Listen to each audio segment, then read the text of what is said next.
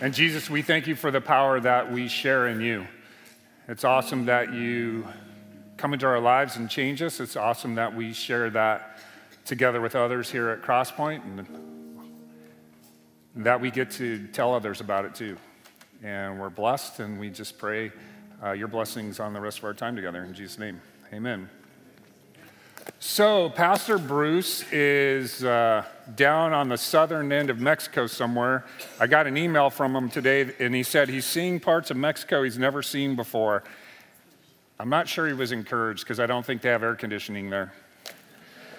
And it's 91 degrees with 88% humidity and 104-degree heat index was the predicted. We looked on like Tuesday together at what he was confronting down there. But he's doing a good thing. He and Charisse are down there with a minister from their church in Mexico that went to start a work down in the jungles of Mexico. And I think he's going to come back astounded and really have some cool stories to tell us. So that'll be good. My name's Jim. I'm the executive pastor here and groups pastor. I do a few different things, and I get to step in for him when he's gone from time to time, and I appreciate the opportunity to be with you this morning. I wanted to share a miracle that I witnessed on Friday with some of our church members. I don't know exactly how long ago it was. It was late April, early May. I showed up to a hospital visit with some friends of ours. Bob Stetler was in ICU, and his wife was there with him. And the moment I walked in the door that day, the doctor was talking to Natalie about having to make the decision of whether or not to keep Bob on life support. As you can imagine, that was a hard choice, and she made the choice to keep him on because the doctor said there was a chance, and her conviction was if there was even a chance. Well, Bob came home Friday. I got to bring him home, and he needed a ride, and Natalie doesn't drive, so I got to pick him up, and man, it was just awesome seeing. I saw him on Monday or Tuesday last week and told him for the next 4 days you're going to be like a 6-year-old before Christmas. He was so excited, and then when he got home, man, it was just great. So, and I got a report yesterday that he made eggs in the morning, so he's feeling a lot better, so that's super cool. And so today we're going to look at Romans 12. If you want to turn there, we're in verses 1 and 2, and I got good news and bad news. The good news is no service backs up to this one. The bad news is I got about 3 sermons worth of a message here, so. Thanks. I do think I could have made it into 3 sermons, but I think you will appreciate how we've tied it together in one, and I've enjoyed studying it, that's for sure. I think, we say this from time to time. It shouldn't surprise you that when a pastor studies for a sermon, it's likely that he's the most changed in the process and the most informed, and certainly this one has been that for me and very helpful. So on Thursday, I got to have lunch with Sean Garrity, and we went to Pieology. We met over there, and I don't know if you've been there. Do you guys like the make your own pie places? Yeah, they're fun. I like Mod better than Pieology, but Pieology is really good. And we took the time to look at some of their wall art, and it was a bunch of quotes, and they were great. And I like quotes and sayings. I have a few of my own that I own, and go to all the time with people. Here's some of the ones that I noticed up there that I've maybe heard before, but I like them. You miss 100% of the shots you do not take. Who said that? Wayne Gretzky. If you said Jordan, I think it's been attributed to him too, but it was Gretzky who originated that. So that's a good one. Proud of you for knowing that, because hockey's the best professional sport. So if you don't, another one you might have heard before is if you don't stand for something, you will fall for anything. And then one that made me giggle was by Buddy Hackett, who's a old-time comedian who was super funny, and he said, as a child, my family's menu consisted of 2 items, take it or leave it. Then we noticed in this, this wallpaper of quotes, a verse. 1 Corinthians 13:13 was on there, and it said, which says, now these three abide, faith, hope, and love, but the greatest of these is love. And they quoted it right there. And then a little later, I went into the restroom, and it was totally printed on the whole entire wall, the right side wall of the hallway on the way to the restroom. And I was quite impressed with that, too. There was a proverb up there and everything. So everybody has a favorite saying or quote, or a few of them or whatever. And I use them all the time in various settings. But if you've been a believer very long, you probably have a favorite verse or two. Maybe you have a list. But, the ones that change your life, the ones somebody helped you understand and you appreciated not only understanding it, but that it changed you. And so you memorized it, and it still informs your life today, and maybe you use it to help others. And Romans 12, 1 and 2 is definitely that for me. Since I was in high school, that verse has been just a big encouragement. I know it in the King James where it says, I beseech you, therefore, brethren, by the mercies of God, that you present yourselves a living sacrifice, holy and acceptable to God, which is your reasonable service. And do not be conformed to this world, but be ye transformed by the renewing of your mind, that you may prove what is that good and acceptable and perfect will of God. And I like it in the King James for a couple reasons, and we won't go too deep into those, but one of them we'll definitely pick on a little bit later. And so when we come here, here's what I find, is that Paul is calling us to a certain disposition of life. He's calling us to a perspective that all Christians should have. He's talking to a crowd that he loves and he wants to lead, and he's telling them that believers need to live a lifestyle of worship. That worship isn't an event. It's not 20 minutes of singing in church service. It's your life. It's everything you do. We are called to worship God 24/7 with our lives, every layer, every fiber of our being. An event is a thing that happens. A lifestyle is the way in which you live. Every fiber of your life, every scope of time should be dedicated to pleasing God as a living sacrifice. We're called to have that lifestyle of worship in our thoughts, our attitudes, our beliefs, our actions. The parts of you that make you you are supposed to, according to Paul, supposed to be worship to God. They are to pay worth to God. They are to glorify Him. And so I want to talk about with you today the why, what, and how of having a lifestyle of worship. Why is important. Tomoko and I learned when we were taking a parenting class way back with our first of 5 boys that to instruct or command a child, to ask them to do something that you want them to do as a parent is a great thing to do. It's even greater and affirming and honoring to them if you include the why. And it's just helpful. And so the why in leading anybody is important. And Paul gives us some reasons why here. First of all, it's important to Paul. In the versions of the Bible, I looked up several to just try and help my understanding and see how it compared to the King James. At the beginning there where it says beseech, raise your hand if you use the word outside of reading your Bible, beseech in common language. I don't use it. So they changed it to try and update it so we can understand it. And they said appeal, urge, encourage. On one version, which is exactly what beseech means, said beg. And you beg the people you love and lead when you have something that's really important to you, you want to communicate. But it's not only because it's important to you, it's because you want it important to them. If you're a parent, it's academics, right? You've begged your kids, please do your homework, do it on time, and on and on. And we've all been there if we've parented it at all. It could be somebody you know has a fitness issue and they need to get healthy. And you love them and you care for them. And maybe the doctor has proclaimed that if you don't get this right, you're not going to have a very enjoyable or long life. And so you beg them. In my house, one of the things I've begged my kids to do is get outside. You know, there's so many opportunities to do cool things inside that, it's sometimes hard to go outside. But I've literally stood in front of them and said, what are you doing? We live in Huntington Beach, California. It's gorgeous outside. The rest of the world envies us. Go outside.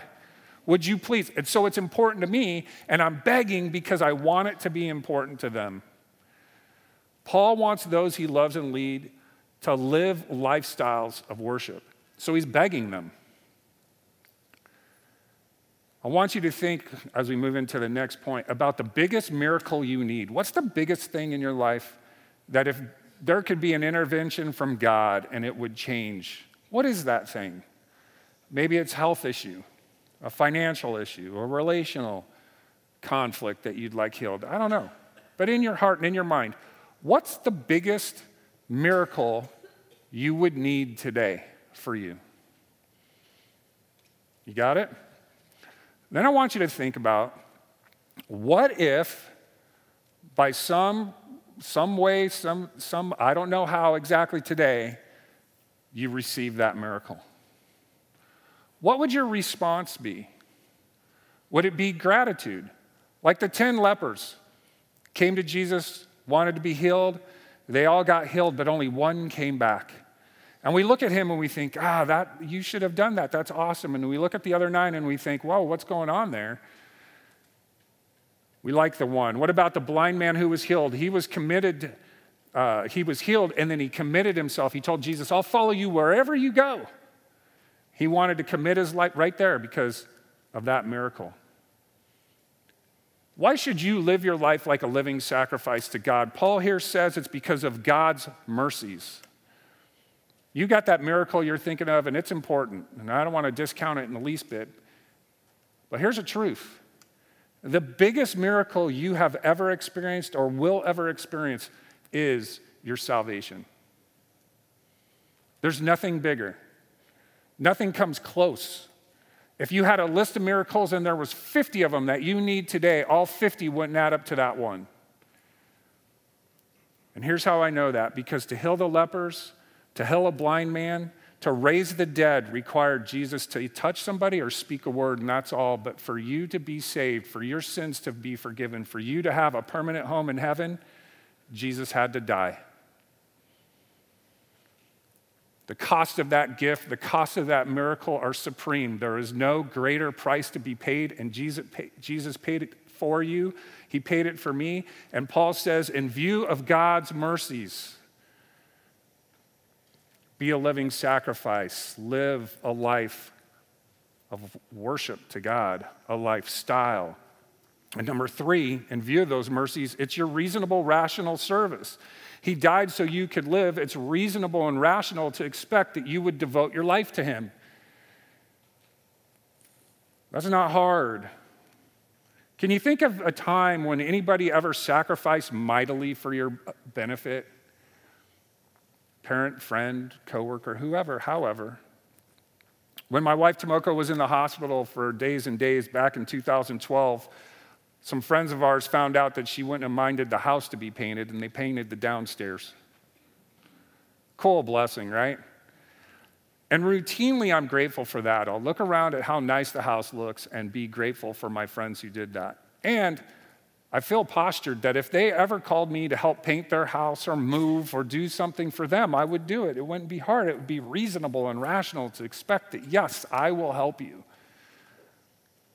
In the same way, Jesus gave you the biggest miracle that could possibly be given, his life, and it's reasonable that you would give him yours, that you would devote yourself, that you would devote every fiber of your being from head to toe and every minute of your day for the rest of your lives to loving and serving him as a living sacrifice.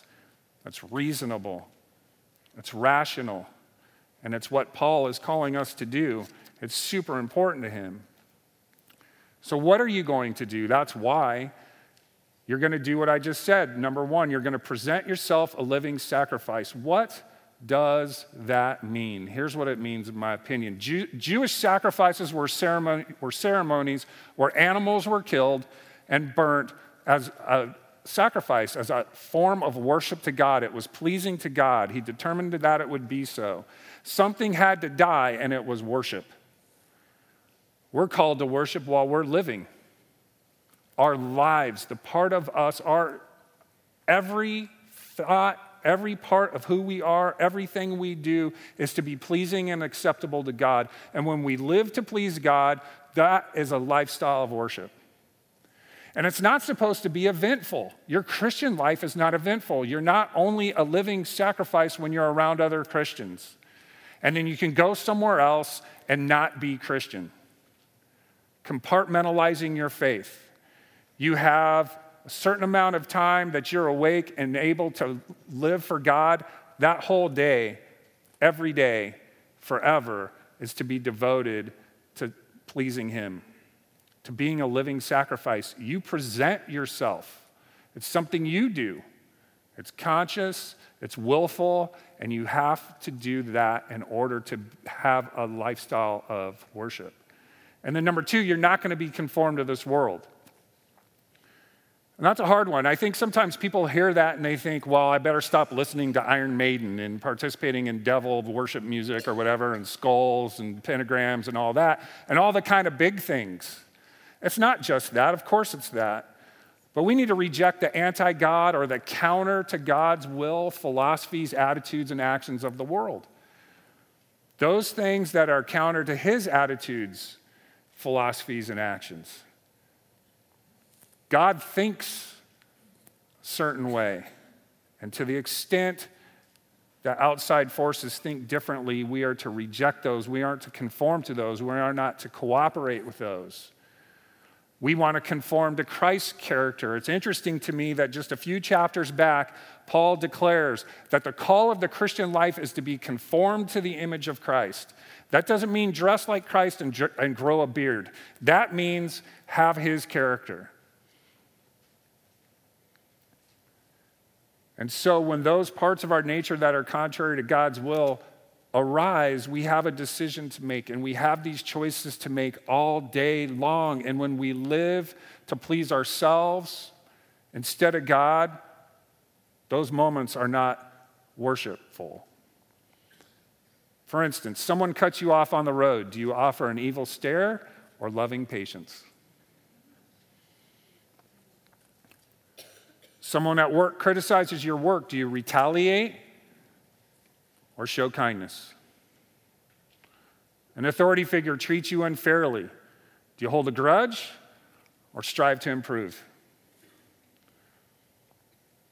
And I just think, I'm learning this, and I'm just really trying to figure out this idea that I think is so true and so life-changing if I can get a hold of it and if you can get a hold of it. And that is this: we're fighting against sinfulness, not sins. I mean, I want to look at my faith sometime and think, okay, those really big things that I've compromised on, I need to get rid of those. But what about the little things? It's all of it. If 1 to 10 were a scale for sinfulness and how bad a sin could be, and if we're comfortable with 1 through 3, are we really worshiping God? And so I want to fight sinfulness, not just sins, because what I know is I'm not sinful because I sin because I'm sinful. I need to get rid of sinfulness. And the world is super comfortable with sinfulness. And so we're told not to be conformed to it. Number 3, instead, we're told to be transformed by the renewing of our mind. You know, since we are so very human and frail and sinful, we have some changing to do in order to be conformed to the image of Christ. In order to live a lifestyle of worship, we've got to change. And He's saying, be changed. To live beyond an event-centered faith into a lifestyle of worship, we've got to be changed. To own and express Christ-like character as part of who we are and not something we manufacture. Building Christ into our lives and changing our historic selves into our potential selves in Jesus Christ. But how? How in the world do you do that? Well, He gives us some ideas here that we can think about. Here's what I see. Number 1, to live a lifestyle of worship, you must sacrifice yourself. Not self-sacrifice. Self-sacrifice is, I have something you want or need, and I give it to you sacrificially. No, sacrifice yourself, the part of you that makes you, you. You have to trade your way, your understanding, your agenda, your hurts, your hangups, your habits for a lifestyle that pleases God. And I'm going to tell you something, it won't always make sense. When the guy cuts you off and he gave you the evil glare as he cut you off, your human understanding is go around him, glare back, and cut him off. That's human. And I'll tell you, it's understandable. I would even say it's normal, but it's counter to worship. It's not being a living sacrifice. So I have to give up how I understand how the world works, align myself with how God says it works, and to do that takes faith that He knows better than I do, that following through on what He tells me is beneficial, even though it doesn't feel that way. To live that lifestyle of worship, you're going to have to sacrifice yourself in every single context of life that you live. Your alone life, your family life, your friend life, your work life, your recreation life. You're going to have to respond to it in faith. You're going to have to give up yourself. Number 2, to grow into a lifestyle of worship, you must not only sacrifice yourself, but you're going to have to sacrifice your time. Nobody's answered me on this yet. To the contrary, I'm pretty sure anything that grows requires time. For anything to grow, for anything to change, it's going to require time. And it's certainly going to be required to invest time if you want to live a lifestyle of worship. You need to be transformed that much. I need to be transformed that much. We need to stick with the basics, and it will take your time. The Bible. He said, by the renewing of your mind is how you're going to be transformed. You renew your mind first and foremost in God's word.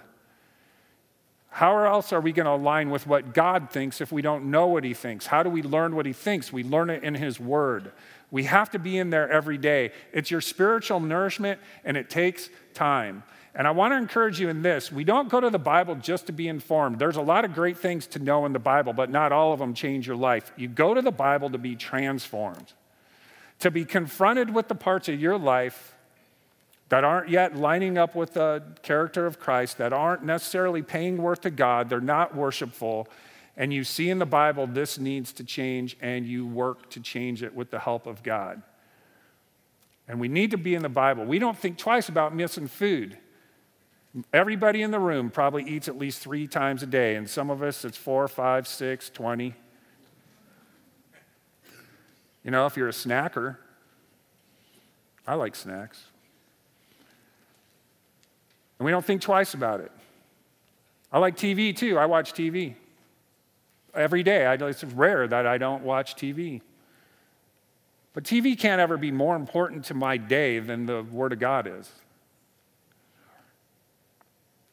Being in the Word takes time. It takes time to be in prayer. It's your spiritual communication, and it takes time. The Bible's going to come at you and say, be patient, be loving, be kind, and you're not going to feel like it.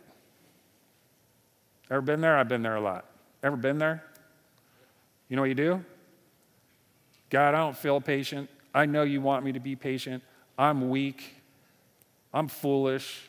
Help me be what you want me to be. Oswald Chambers said, prayer is not meant to develop us naturally. It is meant to give the life of the Son of God in us. We need to be in prayer. It's your spiritual communication, and it takes time. And then what about church?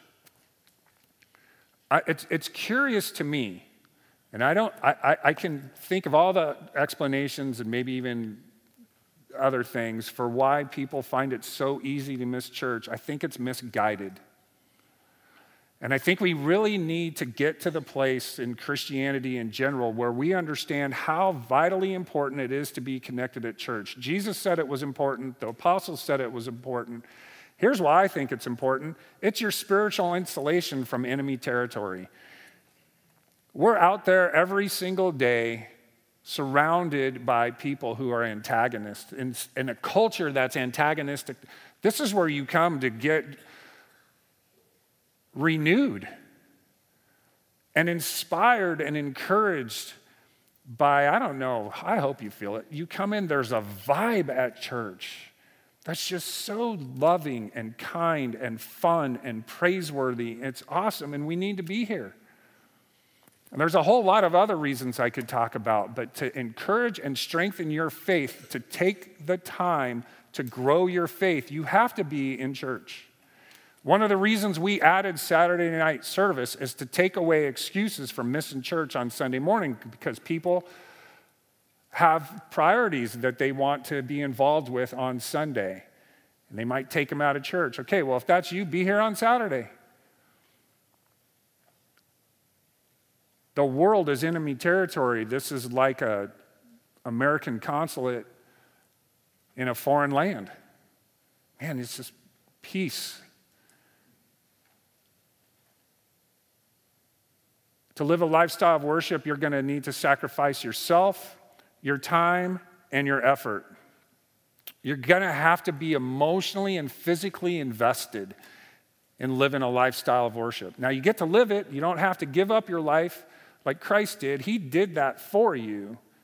But here's what you need to know. Time alone will not do it. If you want to restore your 1971 awesome Corvette Stingray, cool-looking car, but you got one and it's a mess, you can park it in your garage and have every tool known to man in there, but if you don't go put yourself into the effort, it will just stay broken down. It takes energy and effort to display a lifestyle of worship, and you've got to sacrifice yourself, your time, and your effort. You have to do it. You need to be invested. You can't wish your way into a lifestyle of worship. You can't drift your way into a lifestyle of worship. You have to move. It's like a car. Pushing it with no motor, very hard. Car moves and steers and does what it should do when it's running and moving. It does it pretty easily. Same in your faith. God can move a moving object much more easily than a static one. To display that lifestyle of worship, man, when it comes into conflict with what God wants, you got to go with God. It's going to take time and effort. And here's something I'm really grateful for. God's patient with you. You're in a process, and he knows that. He's patient with you. Philippians 1:6 says, and I am sure of this, that he who began a good work in you will complete it. Doesn't offer a timeline. I think completion is in heaven. We're constantly in process. God's working on us. He's not surprised by our inability to be perfect. And he's here to help. But we got to move. We got to be determined and dedicated to live that lifestyle of worship. And is it worth it? I don't know if you've thought about this. I guarantee you've felt this. From the day you got saved, somebody, a few different somebodies, have been saying, prove it. You want to follow God? Prove it. You say you're giving up your old life? Prove it. You say you're giving up sinfulness? Prove it. You say you want to be involved volunteering in ministry? Prove it. You're going to be a faithful church attender? Prove it. And it reminds me of this movie. Cool Hand Luke, one of my favorite movies of all time. Probably how we inspired the name of our firstborn, maybe. Some people would say Star Wars. I'll take him instead of Skywalker, but personally. Because I really have enjoyed that movie for a long time. And here's this scene. It's an awesome scene. You can look it up on YouTube. It's really cool. It takes place in a prison camp.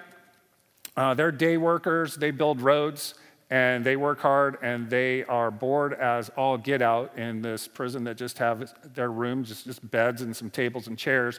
Luke's over on one end of the room in his bed, just laying there, pondering life. The other guys are doing whatever they're doing. And he pipes up laying there and he says, I can eat 50 eggs. And as soon as he makes that declaration, almost instantly,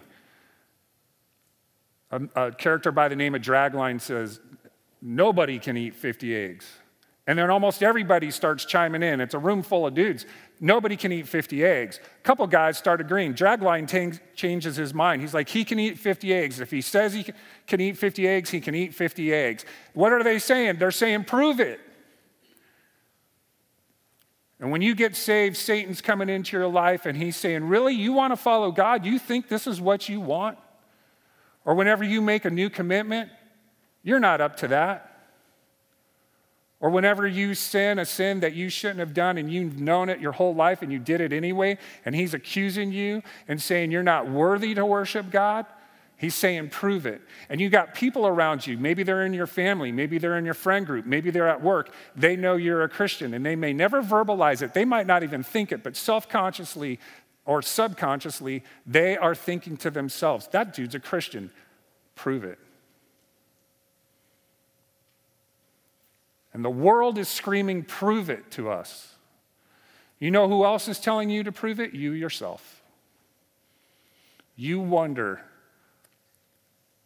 after whatever's gone on in your day, sometimes good, sometimes bad, if you're proving it. And what it says at the end of verse 2 is that that Paul wants us to live lives as sacrificial lifestyle, so that we may prove what is that good and acceptable and perfect will of God, so that our lives would prove the gospel. The first thing that's the will of God for any unbeliever is that they'd be saved. Your life is being lived and it's proving the gospel. When you live it acceptable to God, when you live a lifestyle of worship, you're proving it to yourself. Man, I'm with God, God's with me. You're proving it to the devil, man, that guy is destroyed when you live a lifestyle of worship. But he keeps coming at you. And then what I think is super cool is that corporately as a church, when we come together as people dedicated to living lifestyles of worship, this place becomes a lighthouse that cannot be ignored. Where people who are drowning in sin, who are destined for an eternity in hell, with no hope in this world, look at us and go, I want that. What's the difference? And they see us and they go, it's Jesus. What an awesome thing to be able to share in, to be called in, to have that verse told to us.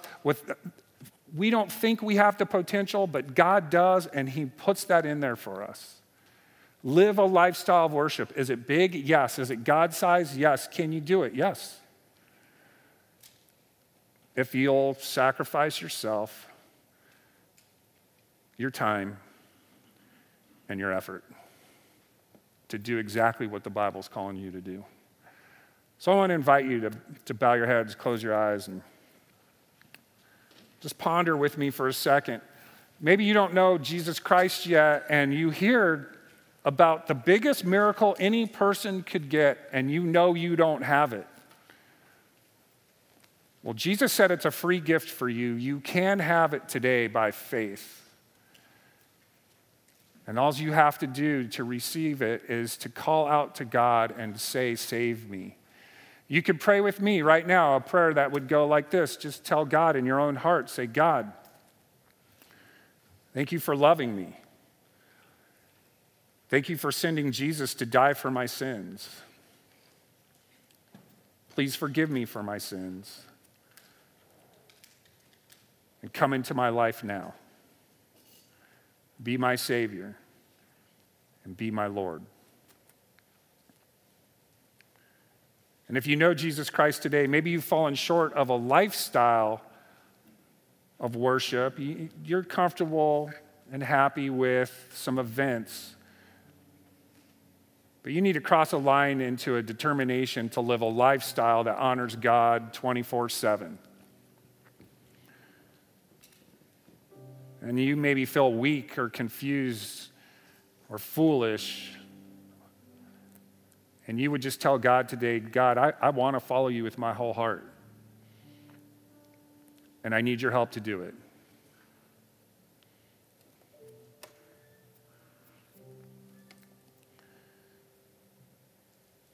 And Jesus, it's just interesting to me and fascinating that it's true that we can't do anything good without you. We just can't. We're so human. We're so broken. And right smack dab in the middle of who we are in that condition, you come in, you love us, you empower us, and you desire us to be difference makers for your kingdom. Thank you. So help us. Help us be who you call us to be. Help us to do what you call us to do. Help us to live lifestyles of worship that prove that good and perfect and acceptable will of God.